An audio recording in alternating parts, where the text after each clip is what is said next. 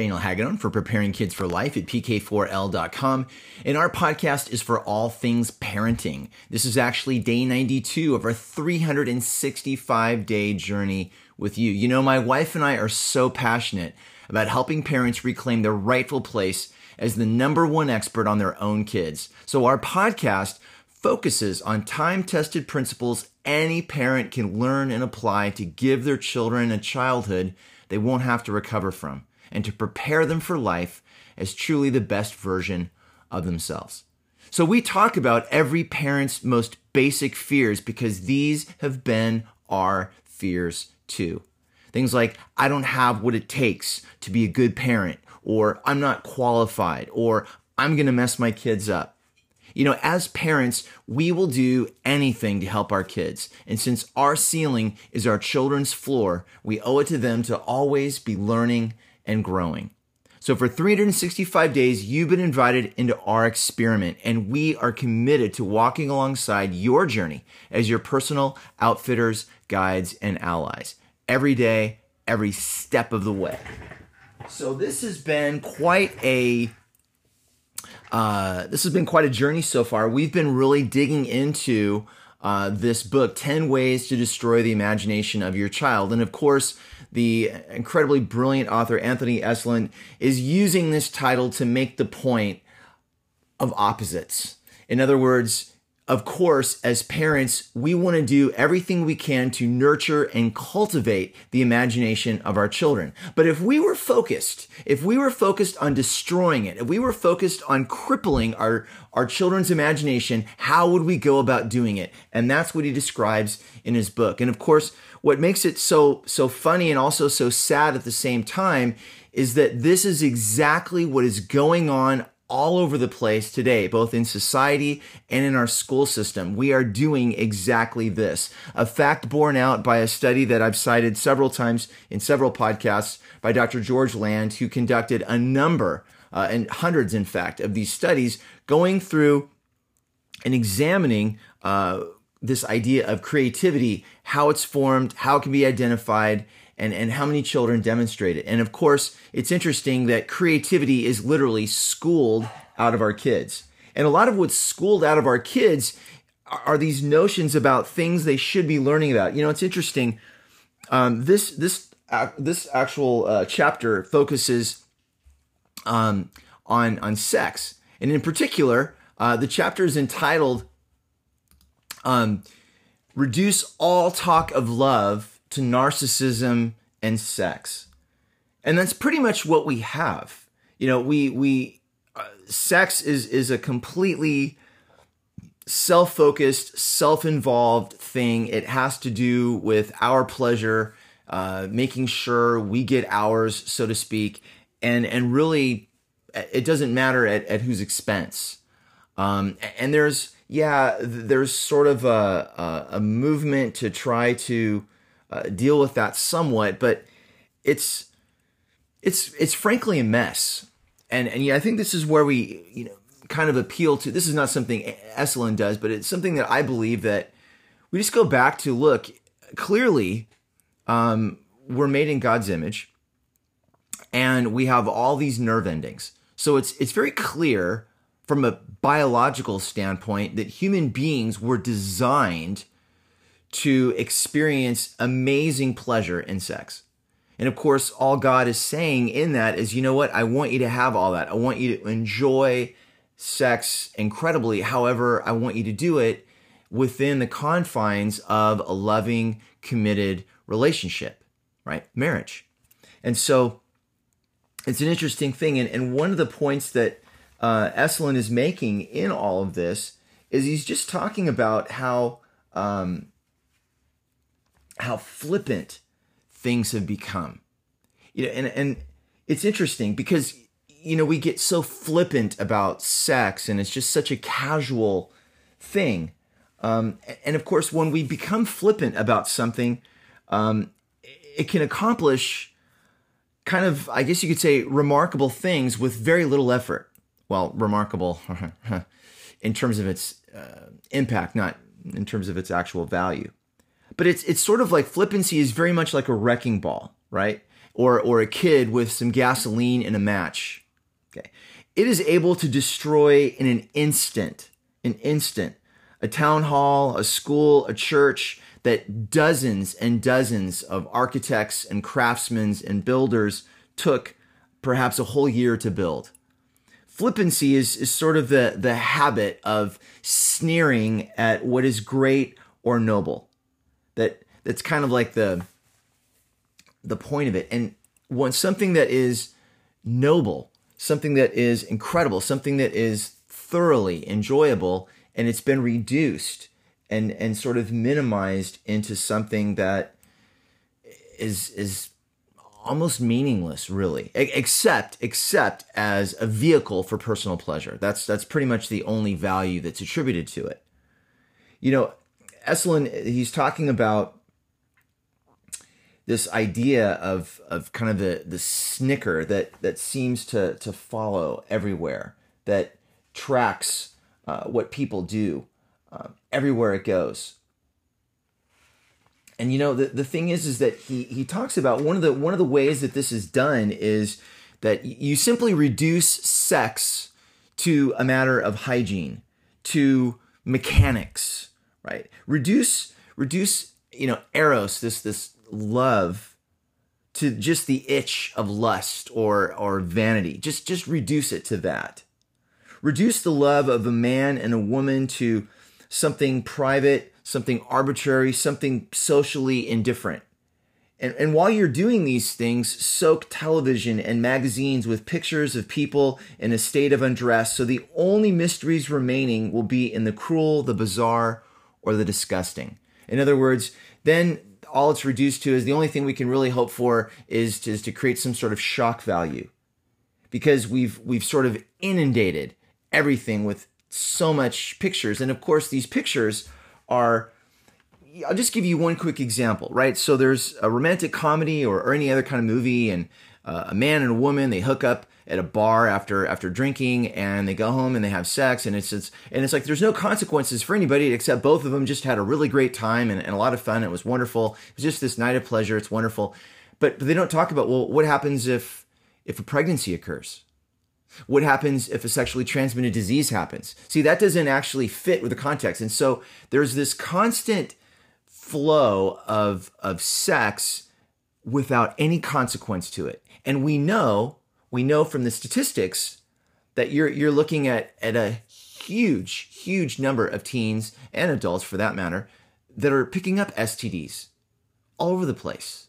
And so it's kind of one of those things where we don't really ever think about making the connection between the two.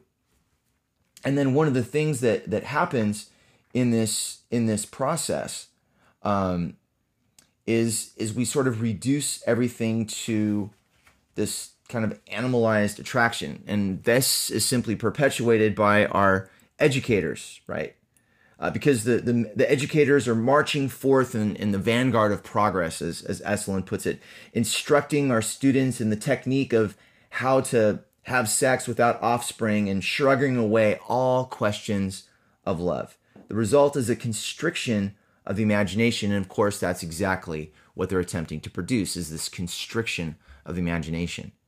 You know, it's a lot more interesting to think about love, to think about having a value and appreciation for another human being, for seeing them as something other than a potential gratification of your sexual lust, seeing them as a human being, seeing them as a creature created in the image of God. It's something that I've always kind of been amazed that you have like a Cosmopolitan magazine, right, which is supposed to empower women. It's supposed to show women as accomplishing great things, which of course women are amazing. But then it's full of articles on like 10 ways to please your man, or all of these sex things, as though the only function of a woman is to serve the sexual gratification of the man. I mean, and yet this is all done under the guise of empowerment.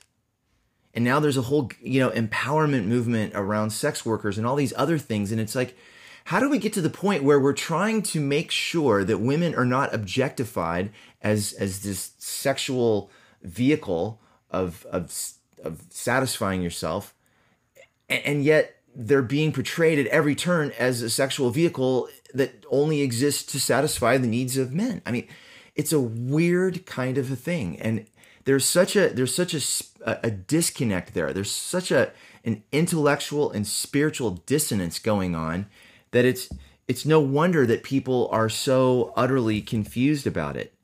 And of course, everybody wants it to be something more.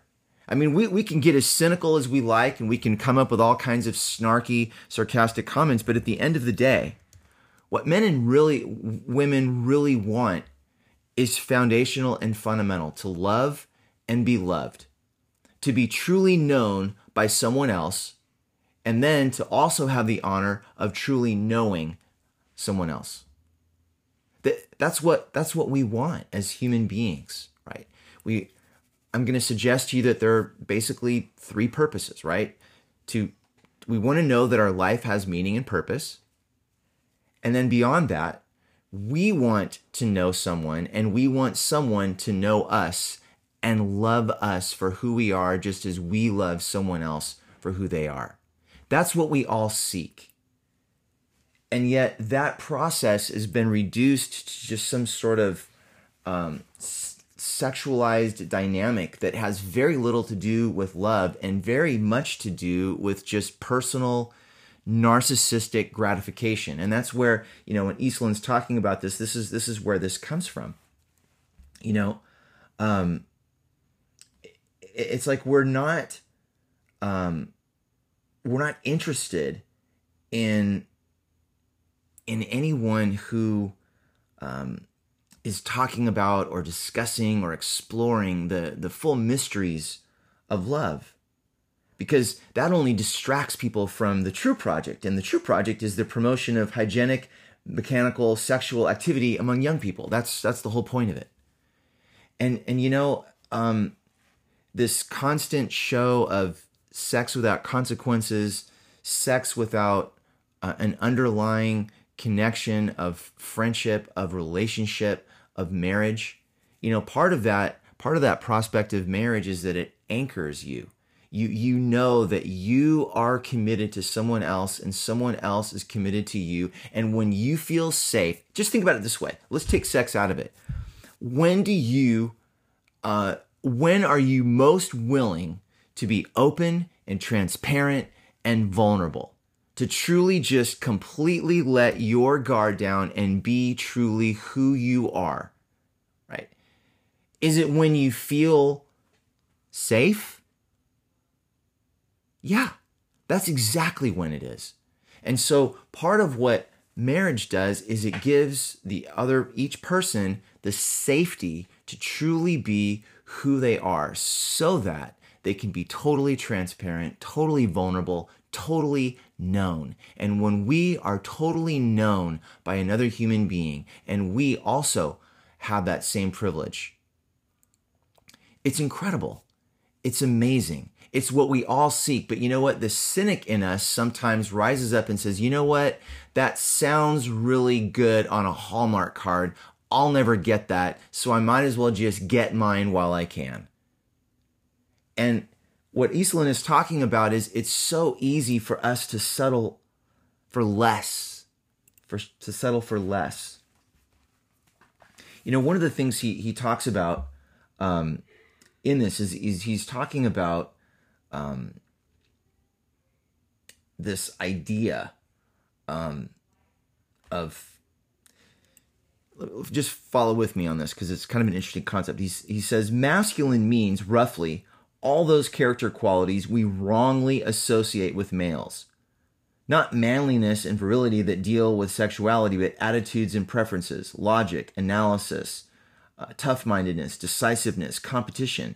Feminine means roughly all those character qualities we wrongly associate solely with females. Not womanliness and mothering sexuality, but attitudes and preferences, intuition, synthesis, putting together, openness.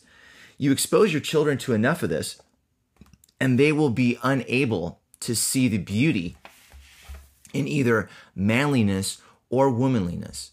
You know, men and women are complementary in nature, right? They complement one another because they were made to go together. It's all part of a design. But if you expose children to enough of this mechanics and enough of this, the sexuality removed from love, then they get a very distorted view of it. They get very much like how we are right now. You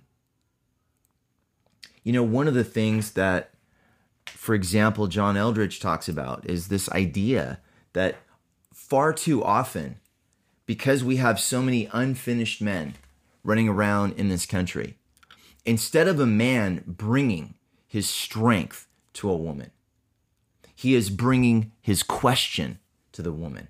And his question is, do I have what it takes? Am I enough? It's not that the question is bad. It's that the question is being asked of the wrong person.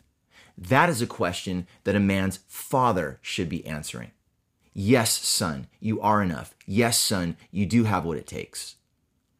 But more often than not, that son, that boy, is not getting that question answered. And so he grows up into manhood with that unanswered question. And when that unanswered question remains unanswered, he eventually brings it to a woman because he needs an answer. And she is the wrong person to bring that question to. And it brings nothing but problems. And women kind of are just, they're privately dismayed by this because there's something in them that understands this is not a question I should be asked. I should not have to answer this. Instead, we should just be able to enjoy one another. We should be able to bring our strengths to one another. And it's a sad thing that happens.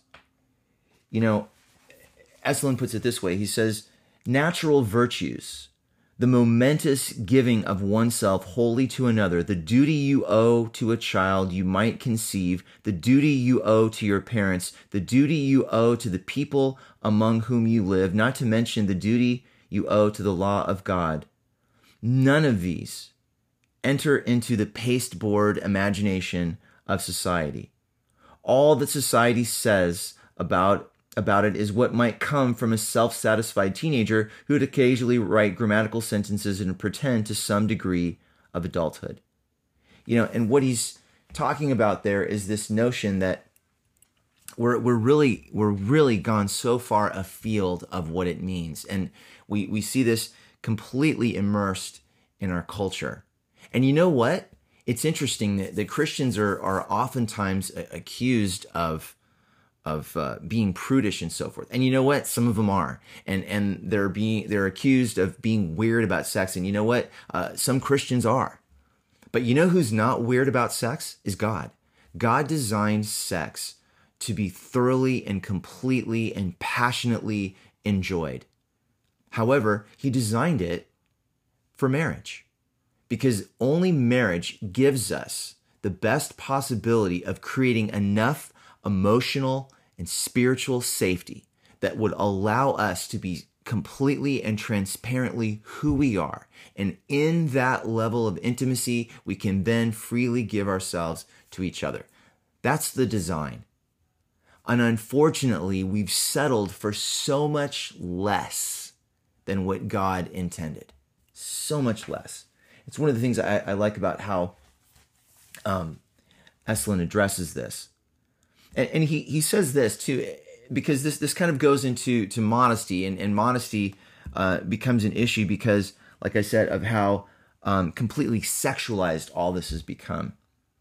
And so he asks this question, I think it's a good one. He says, why should we care whether our young people retain a sense of modesty, such as they might feel in the presence of something mysterious or holy? It is that insofar as they do, they remain partially unassimilated by the world of the masses, mass education, mass entertainment, mass politics.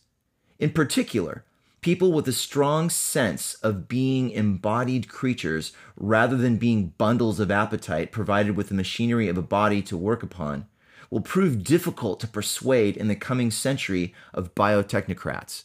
He's saying, look, if we really cling to the true, to the good, to the virtuous, that is setting us up against, in direct conflict with sort of what he calls biotechnocrats. He says, someone who retains the ideals of manhood and womanhood will not see the great advances to be made, for instance, in providing men with lactating breasts or with wombs to suit some individual whim. People who cannot think of the naked human body without thinking of it being fulfilled sexually in marriage will look askance at the possibility of cobbling together a zygote made up of genetic material from 3 or 4 people. People who see children as the natural expression of the marital embrace will knit their brows with suspicion when others come along to say, let us, with our intelligence that is far vaster than yours, help you select what kind of child you want from the following menu of possibilities. They will blanch at the prospect of transforming the human race into biological products at the end of an assembly line or on the counter of a reproductive boutique, reduced to jiggered parts or to the latest wear in the salons of the rich. It's stunning. And in that passage, I think it's so profound because Esalen is just talking about this idea that if we are able to prevent the destruction of our children's imagination, then they will see this as an amazing process, not as some sort of biological construct to be managed for our personal whims. That's a big switch. And so it's kind of an interesting thing. It's an interesting chapter. And I so encourage you to read this book. It is so profound, and we're, again, in this podcast, just scratching the surface of it. Obviously, there's too much there to really get into it, but it's such a great read. I highly encourage you to read it. But I just want to say thank you so much for listening. There are literally hundreds and thousands of podcasts out there. You chose to listen to ours. Please check out our website, pk4l.com, for more resources, and please click on the link in the show description and download your free ebook, Building an Emotionally Safe Home, as our gift to you. Remember, we are with you every day, every step of the way. Until tomorrow, have a great day.